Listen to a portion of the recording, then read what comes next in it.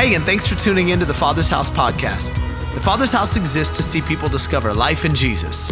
We hope that today's message brings you fresh life and renewed hope as you listen. Enjoy. Hey, we're going to jump into the Word right away, and we had a little intro video that I just axed because we went into a little bit of overtime today at the 9 o'clock service, but how many ready to listen fast? Can you listen fast and I'll preach fast and we'll have a good morning. If you're joining us for the first time or you've been out for a couple of weeks, let me catch you up to speed. We have been in a series over the last few weeks entitled Back to the Table. Everyone say that with me, back to the table. And we've been talking about this centerpiece of a table in Scripture, not necessarily the four-footed rectangle of wood or the marble circle, but the table that represents relationship and connection between humanity. We've discussed over the last couple of weeks that the table all throughout Scripture is this place where people have an opportunity to come and know one another and truly be known. As you study the Word of God, you will find that it's at tables where people make covenants with one another and problems are resolved and strangers, they become family and enemies become friends. It's a place of intimacy and safety and connection. It's this really important space where we don't just go through life alone, but we truly let our guards down, take our masks off, perhaps both literally and proverbially, and we have an opportunity to engage relationally with one another. And as we've said over the last few weeks, it seems as though that space, this intimate space of relationship, has been marginalized and neglected and avoided as a result of all that we've suffered, be it the pandemic or political unrest, or go down all the lists of things that we've endured for the last 18 months. There's a lot of reasons that there's some empty seats at the table. But despite what we've faced and despite the fact that there might be some empty seats, people feeling isolated and alone, we are making this invitation, a simple invitation for everybody to come back to the table. And we do that a lot of ways around here. We've been mentioning groups for the last few weeks because we want everybody in our community to find a table to sit at. Listen, if you are not in a group yet, if you just attend on a Sunday and you sit in a seat but you don't know anyone, I want to appeal to you as best I can. Please get involved in the community around here. The growth in your spiritual walk and the things that you truly need relationally are found in groups. It's where a big church becomes small and strangers become family, and we really want that for everybody. But another way that we set the table here at the Father's House is through something that's taking place directly after this service. And I think we have like 7 or 8 spots left. So you got to be quick to the draw if you're interested in this. But once a month, we do something called Discover.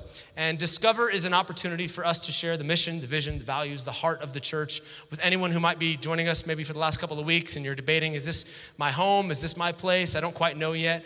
This is your opportunity to hear from my wife and I just about how this church started and the heartbeat behind all that we do. But more importantly, it's an opportunity for us to have a meal together and get to know one another. We serve lunch, and as we've shared in the previous weeks of this series, this whole church started around a table, 173 people sitting at my dining room table before we ever started gathering on, I don't have a table that big, just to be clear, but multiple weeks, where we got to know one another and share stories. And as large as this church may get, we want to make sure that we always have a space for intimate relationship with people, and so we want to do that through Discover. If you'd like to come, you can go to the app, you can go to the website, and you can grab one of those last 9 slots. I think once those slots are gone, we got no more food left. So unless Jesus shows up and starts breaking bread and a miracle happens, then you're going to go hungry. So make sure to take advantage of that if you are interested in joining us. But let me catch up to speed with what we've been talking about so that I can dive into what we need to talk about today. In week 1 of this series, we discussed the fact that all of us have been carried to a table. Like this guy Mephibosheth in Scripture, when we were broken and we were ashamed and we were living in isolation, the King, the Father, he sent his Son as the servant to come and find us in our isolation, find us in our brokenness, and to carry us back to his table so that we could be seated among the brothers and sisters of Christ. And then last week, we talked about the fact that Jesus doesn't really care for empty chairs. Every seat represents a soul. And when Jesus sits around a table where there's some empty spaces, he gets frustrated because he knows that those seats represent people that need to be sitting at his table. So he's called us, like the servant in Luke chapter 14, through that parable, to go out and to find the broken and the lame and the blind and anybody else who feels like there's no way God would make space for me at the table, to find those and to bring them back so that the house may be full. And there is a story that we're going to share with you. I've mentioned that every week we want to share a story of someone in our community. In fact, I think I see them sitting right there in the back row of the lower section here. Hi, yeah. I share a story of Valerie and her unwillingness to be the only person sitting in the chair at the table, but her commitment to being the invitation so that the house could be filled with the rest of her family. So why don't you check out this video before we get into the rest of today's content.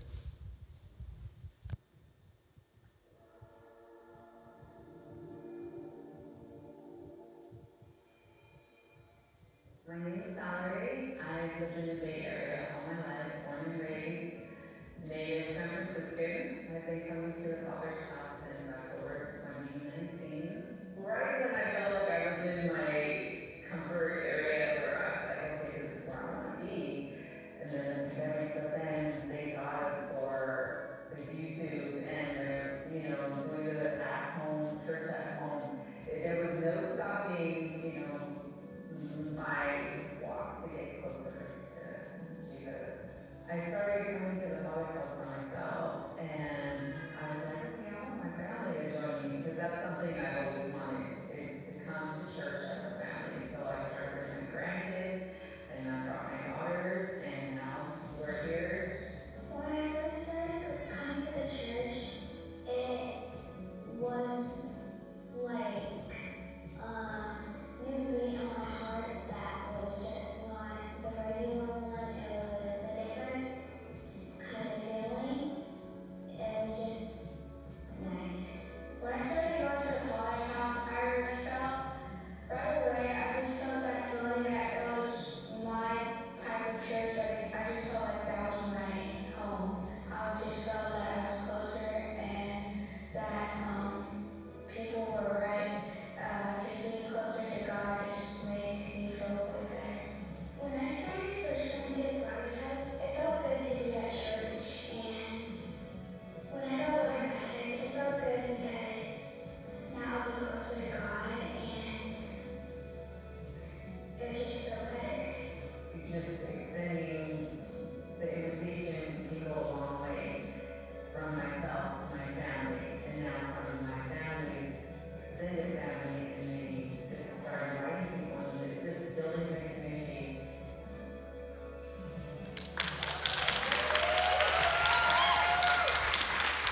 All right, Val, I got to bust you out. Come on, stand to your feet. Do it. Come on, stand up. Let's honor you. Yeah. And the whole family's back there. So correct me if I'm wrong, you got baptized spontaneously at our Easter service, correct? Correct. So that was 4.5 months ago. And to see what's changed in your family just as a result of the last 4.5 months, you saying yes to Jesus and then being obedient to continue to invite, that's incredible to see all the kids and the generations that are being changed as a result of one person's decision. So come on, we love you. They serve like every week at Pantry. Stuff wouldn't happen without you guys around here, so we love you. Thank you for being who you are. Oh, thank you. You want to just hang out here together and we'll have a conversation for the rest of the morning? It's going to be great. There you go. Everybody loves you. Okay, so today we are going to come to yet another table, a table that we've been called back to. And in full disclosure, I don't particularly love the title of this message. You guys know how deeply I am committed to creating titles for sermons. This one's pretty boring, but it's going to work well in tandem with the conclusion of this series next weekend. But today we're going to come back to this table, the table of the Lord, which will also serve as our title for the chat. And I know that sounds like anti-religious to say the table of the Lord is not a cool title. But next week we get to talk about the table of demons, which is in 1 Corinthians chapter 10. Very provocative. So please make sure you come up for that one. It's going to be all kinds of fun, as you can tell, based on the title. But today we're going to come back to this table. So 1 Corinthians chapter 11 be our key text for this morning. And I'll read this out. If you got a Bible, you can follow along in verse 23. It says, "For I received from the Lord what I also passed on to you. The Lord Jesus, on the night he was betrayed, took bread, and when he had given thanks, he broke it, and he said, 'This is my body, which is broken for you. Do this in remembrance of me.' In the same way, after supper, he took the cup, saying, 'This cup is the new covenant in my blood. Do this whenever you drink it in remembrance of me. For whenever you eat this bread and drink this cup, you proclaim the Lord's death until he comes.'" Now, many of us in the room have probably heard that passage before. Many of us have taken communion or the Eucharist or the supper of the Lord, whatever they called it in your particular religious upbringing. But today, as we come back to this table, I don't want us to simply remember a sacrament or a tradition or whatever comes up in your mind as you think about communion. Here's what I want us to remember. Jesus said, I want you to remember me. I want us to remember him today as we come back to this table. And I want us to remember and receive all that has been given to us through his broken body and his shed blood. I really believe today that this could be a powerful moment for some of us. A moment where healing comes, where restoration comes, where those broken areas are mended because of what Jesus did on a cross for us. So today we're going to look at this table, the table of the Lord, and we're going to take communion together at the conclusion of this service. In fact, all of you should have received on your way in today some communion emblems. And if you did not, I want to have you lift your hand as we pray and get into the word. Some of our ushers are going to come around and put that in your hand. So you can lift your hand now if you need those, and we'll get those to you. But let me pray and we'll get into the word. Jesus, we thank you for your word. We thank you for the power of your word to change us. And as we come to this table, a table that is familiar to many, a table that some of us have taken perhaps even every week in the church we grew up in, and something that might look routine or ritualistic, I pray that you'd breathe fresh life on this table. Fresh life on the bread, fresh life on the blood, that we would see Jesus today. And as we see you, that we would be transformed and that we would receive the fullness of what you have for us. We love you and we pray this in your name. Amen, amen, amen. Everyone get them? We good? Yeah, we're good. Okay. So when you think about church, I know that sometimes, there's different churches and different expressions, but as you think about church in history, it's been going on for a couple thousand years now. Churches pretty much look the same for the last 2,000 years. Our expressions, again, they're a little different. Like when we look at the book of Acts chapter 2, when the church started, they probably didn't have moving lights and, fog filling the room and electric guitars and the likes. It was probably a more natural light, shofar and harp kind of situation. But despite the expression of church changing over time, the elements of church have pretty much looked the same. As you go back to scripture and you look at what the early church did, you notice that on the first day of the week, the Christians all gathered together. Check, we're doing that right now. They sing some songs. Check, just did that. They listened to somebody teach the word. Check, they did that. They brought their tithes and their offerings according to 1 Corinthians chapter 16 from their income for that week. Check, a lot of us did that. They prayed for those that didn't know Christ and invited them to come into relationship with him according to 1 Corinthians 12. They prayed and prophesied for one another according to 1 Corinthians 14. And then after service was over and everybody went home, throughout the week, they met together in groups, in smaller settings, Acts chapter 2. All of those elements that we take part in every single week are the same elements that the church has been taking part in for 2,000 years. And here's the thing about doing something for 2,000 years. It can kind of get a little old. It can get routine. It can get ritualistic. It can become an obligation. I mean, think about it. I know none of us in this room have done anything for 2,000 years, but there are some things that you've done for a while that used to bring life and joy and excitement, but now they're just something you do. It's just obligatory. For example, how many remember when you first got your driver's license? Anyone remember that? Yeah. You remember how exciting it was to drive a car when you first got your driver's license? Like you would look for excuses to take your parents' car out. You're like, I just want to roll down the windows, turn on some 80s hair metal, and just drive down the street. Come on, somebody. You would offer to take anybody anywhere they needed to go. Your parents are like, oh, your siblings have a doctor's appointment, they need to go to practice. Like you were volunteering constantly to take people places they needed to go because you just wanted to ghost ride the whip. You just wanted to be in the car. But that doesn't happen anymore, does it? Doesn't bring you that kind of excitement. No one wakes up on Monday morning and gets into their Prius to go to work and they're like, yes. No one does that anymore. You start calculating like, okay, it's $5 a gallon for gas, and someone asks you to take them somewhere and you're thinking of excuses to say no. No one gets excited about it. What used to be exciting is not exciting anymore. Or how about shaving? Any of you guys remember the first time you shaved?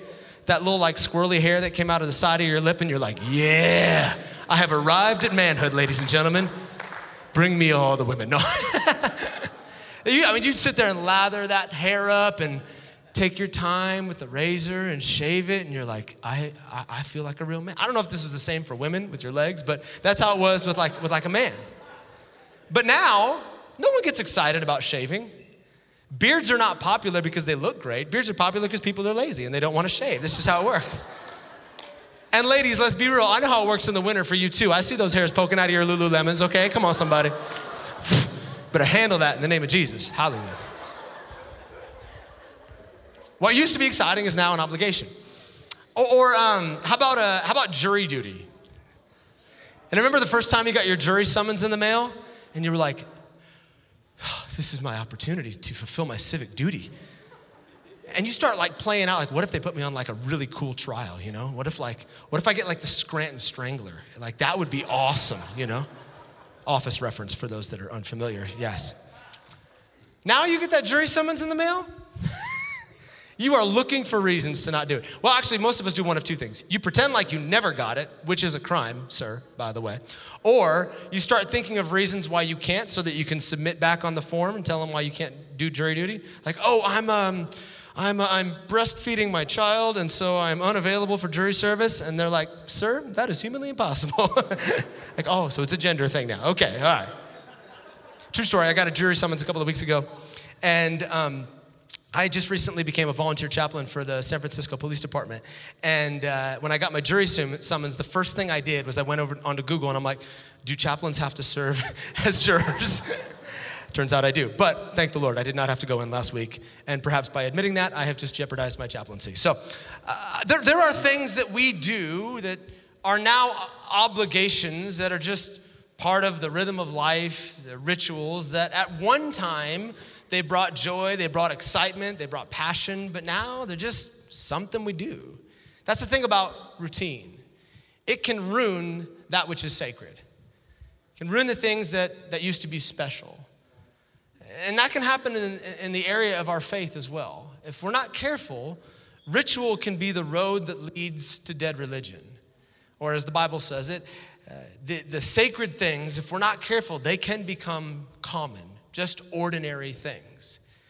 I think about reading the Bible, I think about prayer, I think about coming to church. These things that when you first get saved, you're like, man, I cannot wait to be in the Word, I cannot wait to be in prayer and be gathered among the believers. And then as time goes on, suddenly those things are not as much of a priority. They become obligations and not opportunities. The sacred things become common.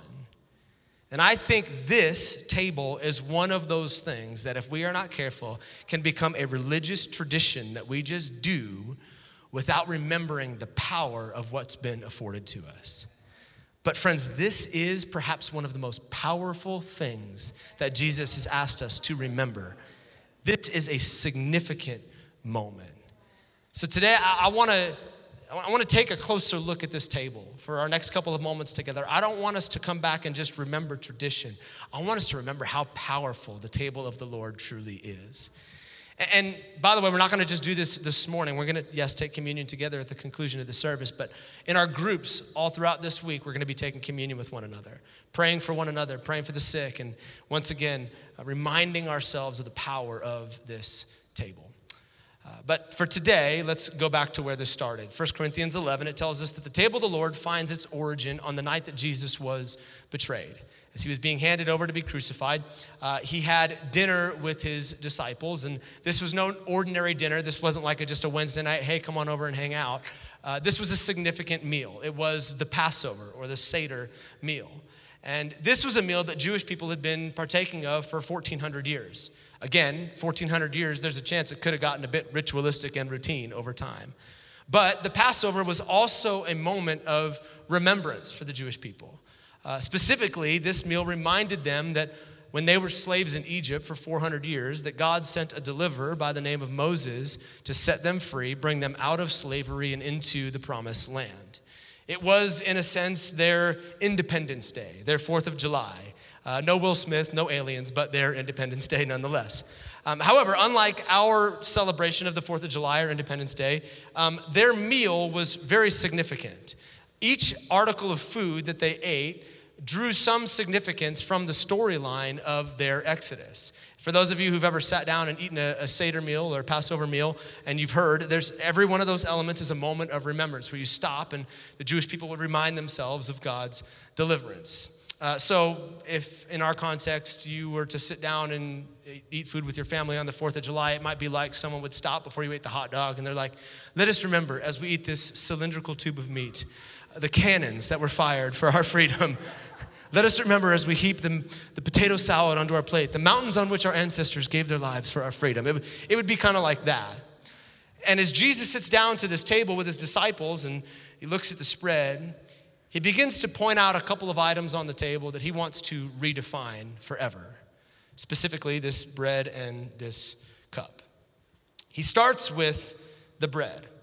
He says, "This is my body that has been broken for you. From now on, every time you eat this, I don't want you to remember Egypt. I want you to remember me." Now, when we picture this moment, the bread, at least for me, this is where my head goes. We've all seen the painting with Jesus and his boy sitting at the table, and there's a nice French loaf just sitting there on the table among the disciples. I don't know about you, but I actually grew up in a home with one of these on my dinner table every single night. We were very carb friendly at the Biddle house. And my mom would put French bread with every meal. And I remember when we first got married, I would sit down to eat, and my wife did not do what my mom did. And so for a couple of weeks, I was like, man, I'm wondering where the bread is at, but there's just no bread here. And I didn't say anything, but finally after a couple of weeks, I'm like, yo, my mom, she used to put bread on the table every single night, and you don't. What's the deal? It turns out you're not supposed to ask those kinds of questions when you first get married, so your wife does not like to be compared to your mom. Just throwing that out there as marriage advice for anybody that needs it. And thus, I have been carb-free ever since in my household, yes. But this is where most of our minds go when we picture the bread. However, this is not at all what the bread looked like for the Passover meal. And that might seem like an insignificant detail, but it's important we understand what kind of bread Jesus was serving to his disciples, because even the bread and its characteristics point to the way that his body was broken. In Jewish tradition, the bread served at the Passover meal would have looked something like this. It's called matzah. And you'll notice that this bread looks quite a bit different than that bread. There are some defining characteristics. First of all, it's flat. It is without yeast. It is unleavened bread. And the Jews, when they would eat the Passover meal, they would make their bread without yeast to remind themselves that when God delivered them, he did so expediently.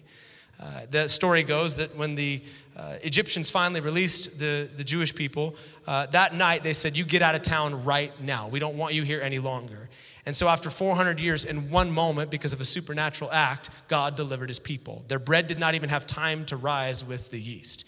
And so as they ate the unleavened bread, they would remember, when God delivers me, he does so quickly. Come on, how many grateful that we serve a God that delivers us expediently today? That's a good word. But there are a couple of other characteristics about this bread that speak to this new definition that Jesus was giving for the bread. I don't know if you can see from there, but you'll notice that there's a number of holes where this bread was pierced before it was baked. There's also some stripes along the bread. All of these characteristics pointing to ways that the body of Jesus was broken so that our lives could be transformed. And today I'm going to share 4 of them with you. There are 4 specific ways that the body of Christ was broken for us. And fair warning, I didn't offer this warning at the last service, but I probably should have after experiencing what it feels like. This might get a little heavy over the next couple of moments, and it might get a little bit quiet in here, but I think it's important we remember what Jesus endured for our sake. So 4 ways that his body was broken. The prophet Isaiah shares all 4 of them with us in Isaiah chapter 53, verse 5, where he says, "But he was pierced for our transgressions, he was bruised for our iniquities. The chastisement of our peace was upon him, and by his stripes we are healed." All 4 of those are ways that the body of Jesus was broken. All 4 of them ways that we need to remember as we take communion today, because all 4 of them have significant impact on your life. So the first way we're going to look at is this. When Jesus was handed over to be crucified, he was crowned with thorns. Crowned with thorns. The accusers, they wove together this crown of a thorn bush, and they began to mock him and call him the King of the Jews, not because they were acknowledging that was true of him, but rather to mock and sarcastically bow down to him. But as they fashioned this crown, they shoved it on the brow of his head, and as they shoved this crown on his head, it began to break his skin, pierce his forehead, and he bled from his head on our behalf. But Isaiah tells us that that bleeding was for a purpose. That brokenness was for a purpose. He took pain here so that we could have peace of mind. His brow was broken so that our minds could be mended. So that issues like depression and anxiety and fear and insecurity and thoughts of suicide and thoughts of self-harm and all the stuff that happens up here doesn't just become our existence on a broken planet, but as a result of his broken brow, we could experience supernatural peace. I know that right now, many of the words I just threw out there are at an all-time high. You've probably read the reports. Maybe some of us are experiencing it right now. Depression is at an all-time high. Anxiety, people are freaked out. They don't know what's happening. This has been a prolonged season. And there's a lot of mechanisms we run to in an attempt to deal with the issues of our mind. And I'm not going to stand on this stage and discount any of them. I believe in modern medicine. I believe in doctors. I believe in counseling. I believe in essential oils and diffusers and horse pills. No, I don't believe in horse pills, but all the things that people take to address what's happening in their head. I'm all for it. That's great. But listen to me very carefully. Unless those things are bringing you back to Jesus, then at best, they are temporary. They will offer temporary reprieve, but they will not bring lasting change because only Jesus has the capacity to bring shalom, supernatural peace. He is the source of all peace. He gives beauty for ashes, joy for mourning, a garment of praise instead of despair. You will not find that in pill form, and you will not find that in a counseling session. Only Jesus can provide lasting peace. Why? Because he paid the price for it. He was broken on his brow so that our minds could be mended. And today, if that is something that you are dealing with, we're going to believe at the conclusion of our service as we take communion together that your mind is going to be set free and you're going to experience shalom, the peace of God. But that wasn't the only way his body was broken. It goes on to tell us that after they fashioned this crown of thorns and they shoved it onto his head, that they begin to beat him. And so the second area is that he was bruised. They would hit him in the face while he was blindfolded and say, "Prophesy to us, who hit you?" Hitting him in the body, bruising all over. In fact, many prophets state that he was unrecognizable as a result of his beatings. You couldn't even tell who he was anymore. Now, bruising is a significant thought because bruising is internal brokenness. It's being broken on the inside. And sometimes you can see that on the surface, but other times you can't. Sometimes you just feel the pain of bruising inside, but you don't necessarily see it on the outside. And that's exactly what this word iniquity means as well. Isaiah said he was bruised for our iniquities. This word iniquity in the Hebrew is the word avah, and it means to bend or to twist or to distort. It speaks to an inner condition, an internal twist, an internal bend, an internal distortion. It's like something is happening on the inside of me and I don't know how to control it. I don't know how to fix it. And many of us have felt that twist or that bend as far back as we can remember. David says it like this in Psalms chapter 51. He says, "I was formed in iniquity from my mother's womb." In other words, from the day that I was conceived in my mother's womb, there were some things that are like innate in me, and I don't know how to get rid of them. And they come in many forms. Sometimes they come in the form of generational curses. Your grandfather did that, your dad did that, and no matter how much you hate it, you still find yourself doing the things that your grandparents and your parents did. Sometimes it's addictions, sometimes it's anger, divorce. Go down the list of things that have been handed down to us, and no matter how vehemently opposed we are to those things, it seems like we're just following in the footsteps of the things that we hate. That's iniquity. Or maybe it wasn't something that was passed down. Maybe it's just something that you can't quite figure out how to get rid of, and as far back as you can remember, you've always felt it. That inner thing, that twist, that distortion, that perversion, that lust, these things that are happening on the inside. It's that thing that every time you try to get close to God, you feel guilty and you feel ashamed and you feel like you have to keep your distance. And you're sometimes even afraid to let it out because it's buried in there. That is iniquity. Maybe you see it, maybe you don't. Maybe others recognize it. Maybe it's a part of your expression, maybe not. Maybe it's just something you've stuffed down on the inside and no one knows it's there, but you still feel the pain of it. But Jesus was inwardly broken. He was broken on the inside of his body so that we could be inwardly mended. He was broken for our bends and for our twists and for our distortions. He experienced pain on the inside so that we could experience peace on the inside. He was bruised for our iniquities. But the story goes on. After he was crowned and he was bruised, the third way that his body was broken was that he was striped. Again, Isaiah tells us that this striping was for a purpose. It was by his stripes that we were healed. Back to the bread over here, you'll notice again that there are some stripes on this bread. And as Jesus took this bread, I can't help but wonder if he just looked at his disciples and he looked at these brown stripes and said, just like this bread is striped and it's broken, I'm going to be broken for you. Now, I apologize in advance for the gruesome nature of what I'm about to share, but again, I think we need to embrace the brutality of the cross sometimes so we understand what's been afforded to us. Because this striping, this was significant. After Jesus was handed over to his accusers, right before he was crucified, we're told that he was whipped, beaten with a whip. And in Roman culture, they would tie you to a stake. If you've seen The Passion of the Christ, you've probably seen this displayed, but tied to a stake and then bent down on all fours on the ground, and a Roman soldier would come and they would take something called the cat of nine tails while they whipped you. And the cat of nine tails was no ordinary whip. It was a whip fashioned with 9 extensions, and on each of these extensions there were pieces of broken glass and sharp rocks. Because when they whipped you, they didn't simply want to bruise your skin.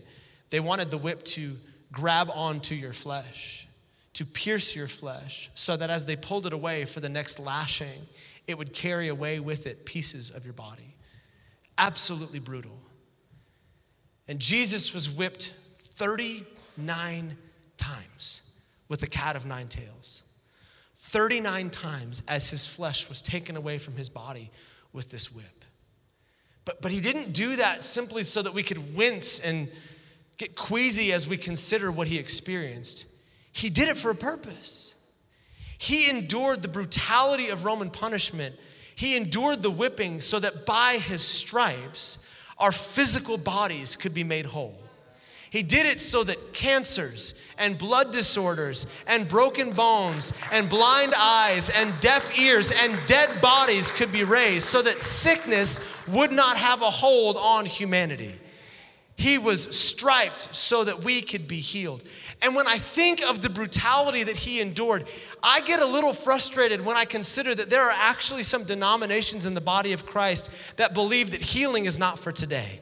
That believe that healing died with the last of the apostles, and our job now as New Testament Christians is just to sit back and suffer and pray for a little bit of comfort in the midst of it. No, if my Jesus endured that much pain in that moment, it wasn't so that we could sit back and endure pain. It was because he wanted to make healing available to his church today. Come on, he's the same Jesus yesterday, today, and forever. The same Jesus that walked this planet and raised the dead and opened blind eyes and opened deaf ears is the Jesus that is alive and well in this room today. And I don't care what you walked in with, but you can be healed by the supernatural power of Jesus' name. By his stripes, we're healed. But there's one more way that his body was broken. And this is perhaps the most obvious as we look at this bread. In these holes, it says that he was pierced for our transgressions. Pierced for our transgressions. His hands and his feet nailed to a cross, a sword through his side, his body pierced so that our transgressions would be remembered no longer. Now, what are transgressions? Transgressions is a fancy Bible word that simply means willful sin. At the root, the Hebrew word means rebellion. Transgressions are those sins that you commit that you know in the moment you shouldn't, but you do it anyway. It's when you intentionally ignore the conviction of the Holy Spirit because in the moment your flesh is screaming, it wants what it wants, and you set God aside and you indulge your flesh. Those are transgressions. And the Bible tells us that when we transgress, when we rebel, that we receive a wage for our transgressions. Romans 6:23, that the wages of rebellion, the wages of our transgression is death. Literally, when we sin, we are earning the right to death. By God's righteous standard, according to his holiness, for us to willfully turn our back and do whatever we want to do, we are deserving of death. But the Father didn't want to kill his children. He loves us. And he knew that there would be moments where we would not be able to withstand that temptation and we would fall into it. That's why he had us pray when Jesus taught us how to pray. Hey, let me not fall into temptation today, because it's constantly present and you're going to fall into it sometimes. And so instead of allowing you to receive death for your transgressions, Jesus came and his hands were pierced for all of your sinful actions, and his feet were pierced for all the times you wandered away from God. So that instead of receiving death when you come back and you ask for forgiveness, you would receive the righteousness of Christ Jesus. You would receive his perfection in exchange for your brokenness. He received a crown of thorns. He was bruised. He was striped. And he was pierced. And all of it for a purpose. Again, not so that we would get queasy and wince when we consider what he did, but so that we would both remember and we would receive. Not through ritual tradition and religion. I love what both of the baptism testimonies said today. I grew up just going through the same dead religious routine. But then when I came into this place and I experienced the presence of Jesus, I realized that there was no religious act that could save me, no religious act that could transform me. It was only Jesus. So that we would both remember and receive what's been made available to us. And in just a moment, we're going to do that. We're going to pray for the sick. We're going to believe for mental healing and all the stuff that's been provided to us. But before we do that, we need to remember this last element, because it is by this element that all of the others are made available to us. The blood is the gateway to the broken body. And Jesus said on the night that he was betrayed, "This is a new covenant that is written in my blood. From now on, when you drink this, I don't want you to remember the old covenant any longer. I want you to remember this new covenant. I want you to remember me." That's good. At least it's afternoon. I drank this at the first service, and that felt a little weird to drink alcohol that early in the morning, but here I am. The blood. Now, there's a lot we could say about the old covenant. We don't have time to discuss all of the different aspects of the old covenant and the fact that at the Passover table, there were 4 different cups. And each one of those 4 different cups that you drank from pointed to one of the provisions that's been made available to us through the cross. And perhaps we'll do a series about that in the weeks leading up to Easter. I don't know. We're not that far ahead, but it's powerful. Today, I want us to consider one simple thought about this cup that represents the blood. As Jesus came to this table and he began to redefine this 1,400-year-old tradition, the disciples sitting among him would have understood that the old covenant stated, your actions were ultimately what made you right with God. Unless you followed all the Jewish rules and the Jewish laws, if you're curious about any of that, refer back to our last series in the book of Galatians. We talked about it at length. But unless you lived a holy life, a righteous life, then you stood no chance of getting close to God. But despite all their rules and regulations and clear instructions, it was obvious over the years that man was always going to end up falling short. All of us have fallen short of the glory of God. All of us have sinned. So Jesus, knowing that we could never live a life of perfection, comes and lives the life that none of us could live, so that in exchange we could receive the fullness of his perfection and his life. He shed his blood so that he could trade places with us. The new covenant is that we don't have to live by a standard of rules any longer. We simply live in relationship with Jesus. It's the life that's been made available to us. The Old Testament in the book of Leviticus, it words it like this, and I love this scripture. I never say that about anything in Leviticus, but I love Leviticus 17. It says, the life of the body is in the blood. I have given you the blood on the altar to purify you, making you right with the Lord. It's the blood given in exchange for a life that makes purification possible. Jesus was that blood given in exchange, our life for his life on the altar of the cross, so that we could receive life abundantly. Simply put, the life is in the blood. The life is in the blood. When we take this cup, we are remembering and receiving new life. And I've always understood that to some extent. I've read the scriptures, I know what the Bible says, but I can tell you that this has taken on an entirely new meaning for me over the last couple of weeks as a result of what we just walked through with my daughter. Many of you know that my oldest daughter, 10 years old, just went through 2 major surgeries 2 days in a row. And thank God she's here today, she's recovered, she's back at home, everything is great. Yeah. I love my kids because, and I love church. My oldest daughter, she's a lot like me, and she does not like being by herself. And the greatest source of her healing was coming and being around people again. So the moment she was allowed to, her surgeon said, hey, on Wednesday you can go back to school. And so Tuesday night she was here for Pursuit and around people. And Wednesday she was back at school, and she's, walking like this, like a senior citizen. But she just wants to be around humans, and she's finding healing in community. If that doesn't preach to what we're talking about right now, I don't know what does. But she finds healing in community.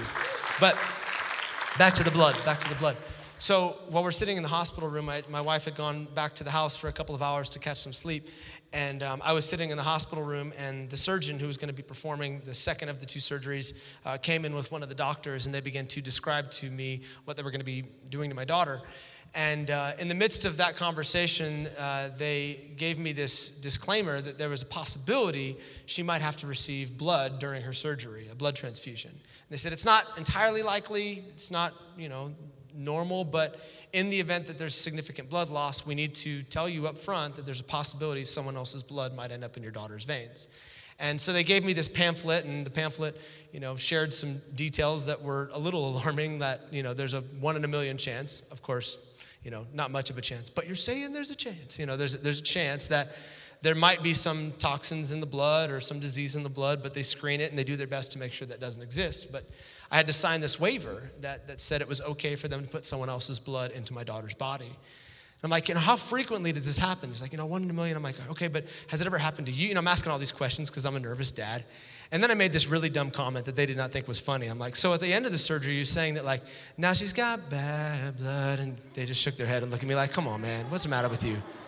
Grow up. And I'm like, yeah. I get weird in situations like that where I just start saying things, and anyone else like that? You just start okay, yeah, my people, okay. So I signed the form, and on Thursday, my daughter goes into surgery. And as it turns out, she did need a transfusion during surgery. The surgery took much longer than they had originally anticipated, and there were a few little complications in there. And so they had to give my daughter somebody else's blood. Let me say it like this. Shy of someone else's blood, my daughter might not have made it through that surgery. The life that she needed was found in another's blood. And I thought a lot about that as I prepared for this sermon. I did my best to avoid all the cheesy preacher lines, but I couldn't help myself, because that is exactly what's happened for us. On your best day, apart from Jesus, you are a lifeless body on an operating table with no hope of survival. But because of the spilled blood of Jesus, you have been given a transfusion in the Spirit. His blood runs through your veins. His life is now on the inside of you. And you are not the dead old version of who you used to be. You have the Zoe, only God kind of life, the life to the fullest as a result of his blood. The life is in the blood. So today, as we take these elements, we are remembering all of that. We're remembering that because of his blood, I have life abundantly. And because of his blood, I have access to all that his broken body has afforded me. And as we transition here, the band's gonna come and we're gonna take communion together. I want us to attach some faith to this. I know that there might be some folks in the room who are struggling with mental illness, and maybe you've been walking through a season of sadness or depression, or maybe you're physically sick in your body today, or whatever the situation might be. I want us to believe that as we come to this table, that we're gonna see the supernatural acts of God begin to take place in our midst. That this is more than just a ritual, but this is a receiving of the fullness of what's been provided to us. So if you have those communion elements, why don't you take those out, and you can peel back the plastic top there and go ahead and grab the bread. I know those are challenging. If you need help, find someone with nimble fingers next to you and they'll help you open them up. But it's a lot easier to do that than break a piece of bread all around the room. So All right, as you grab that, why don't you close your eyes for a moment and let's just reflect once again on the broken body of Jesus. Jesus, thank you for the pain and the suffering that you endured on our behalf. Thank you that this is more than just a historical account of an execution, but this is a prophetic declaration about what's been made available to your children. You did not have to go through what you did. You did not need to save us, but you chose. You willingly gave your life up because of what Hebrews 12 says. It was for the joy that was set before you. And as we look around this room, as we look at the people of faith that have said yes to you over the decades, that was your joy. We were your joy. And so today, as you've commanded us to do, we remember you. We remember that we have peace of mind. We remember that we have healing for our bodies.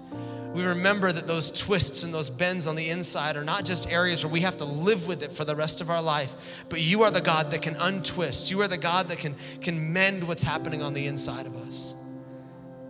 And even in our rebellion, even in our transgressions, you offer forgiveness.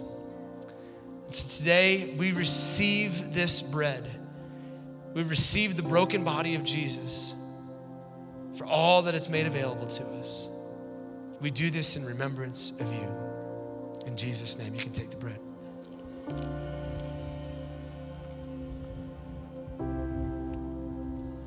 Why don't you go ahead and grab the cup as well. Thank you, Father. And again, let's take a moment and remember. We thank you for the new covenant, Jesus. We thank you that our actions and our past are no longer held against us. That your blood was shed so that we could be made white as snow. Isaiah chapter 1 says, though your sins are like scarlet, I will make you white as snow. Today we receive this life.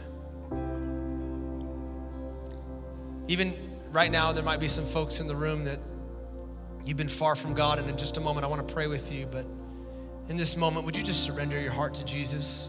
Maybe the Holy Spirit's tapping on your heart and saying, hey, it's time for you to come home. Just in your heart right there, say, I'm coming to you, Jesus. I'm coming to you. And I'm receiving this life that you've made available to me. As you said to your disciples, so we do now, a couple thousand years later, we take this wine and we remember you. In Jesus' name, go ahead and drink.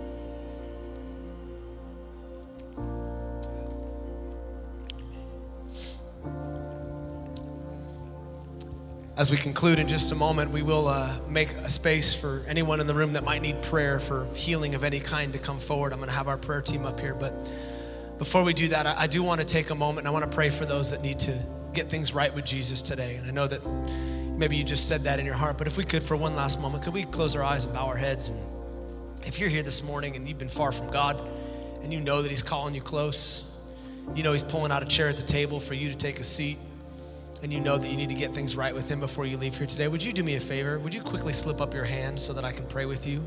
Thank you, I got you. Yes, right there, right there, right there, right there, right there. Yeah, both you guys in the back over there. Right over here. Come on, man, lots of people. Yeah, right here. Hallelujah, hallelujah. I'm gonna lead you in a very simple prayer. You can just say this right there in your heart, and you can repeat it quietly if you'd like, or not at all, but just in your heart, repeat after me. Say, Jesus, today I give you my life. I thank you for giving yours for mine. I receive everything that you've made available to me today. I know that I can't work to get it. I just receive it by faith. And right now in this moment, I make a decision to follow you for the rest of my days, to be your disciple, to walk in the ways of your word until that moment where I breathe my last here on this planet and I'm swept into heaven and I look you face to face and you say to me, well done, good and faithful servant. Enter into the joy that has been set before you. Today you have all of me and I receive all of you. In Jesus' name, amen, amen. Come on, let's just thank the Lord for all of those making that incredibly important decision today. Hey, thanks for taking the time to listen to the Father's House podcast. We hope it helped you wherever you're at in your journey. And listen, we want to pray with you if you're going through something right now that's difficult. You can go to our website, tfh.church, and click on the prayer and praise link and tell us how to join you in prayer. Until next time, be blessed.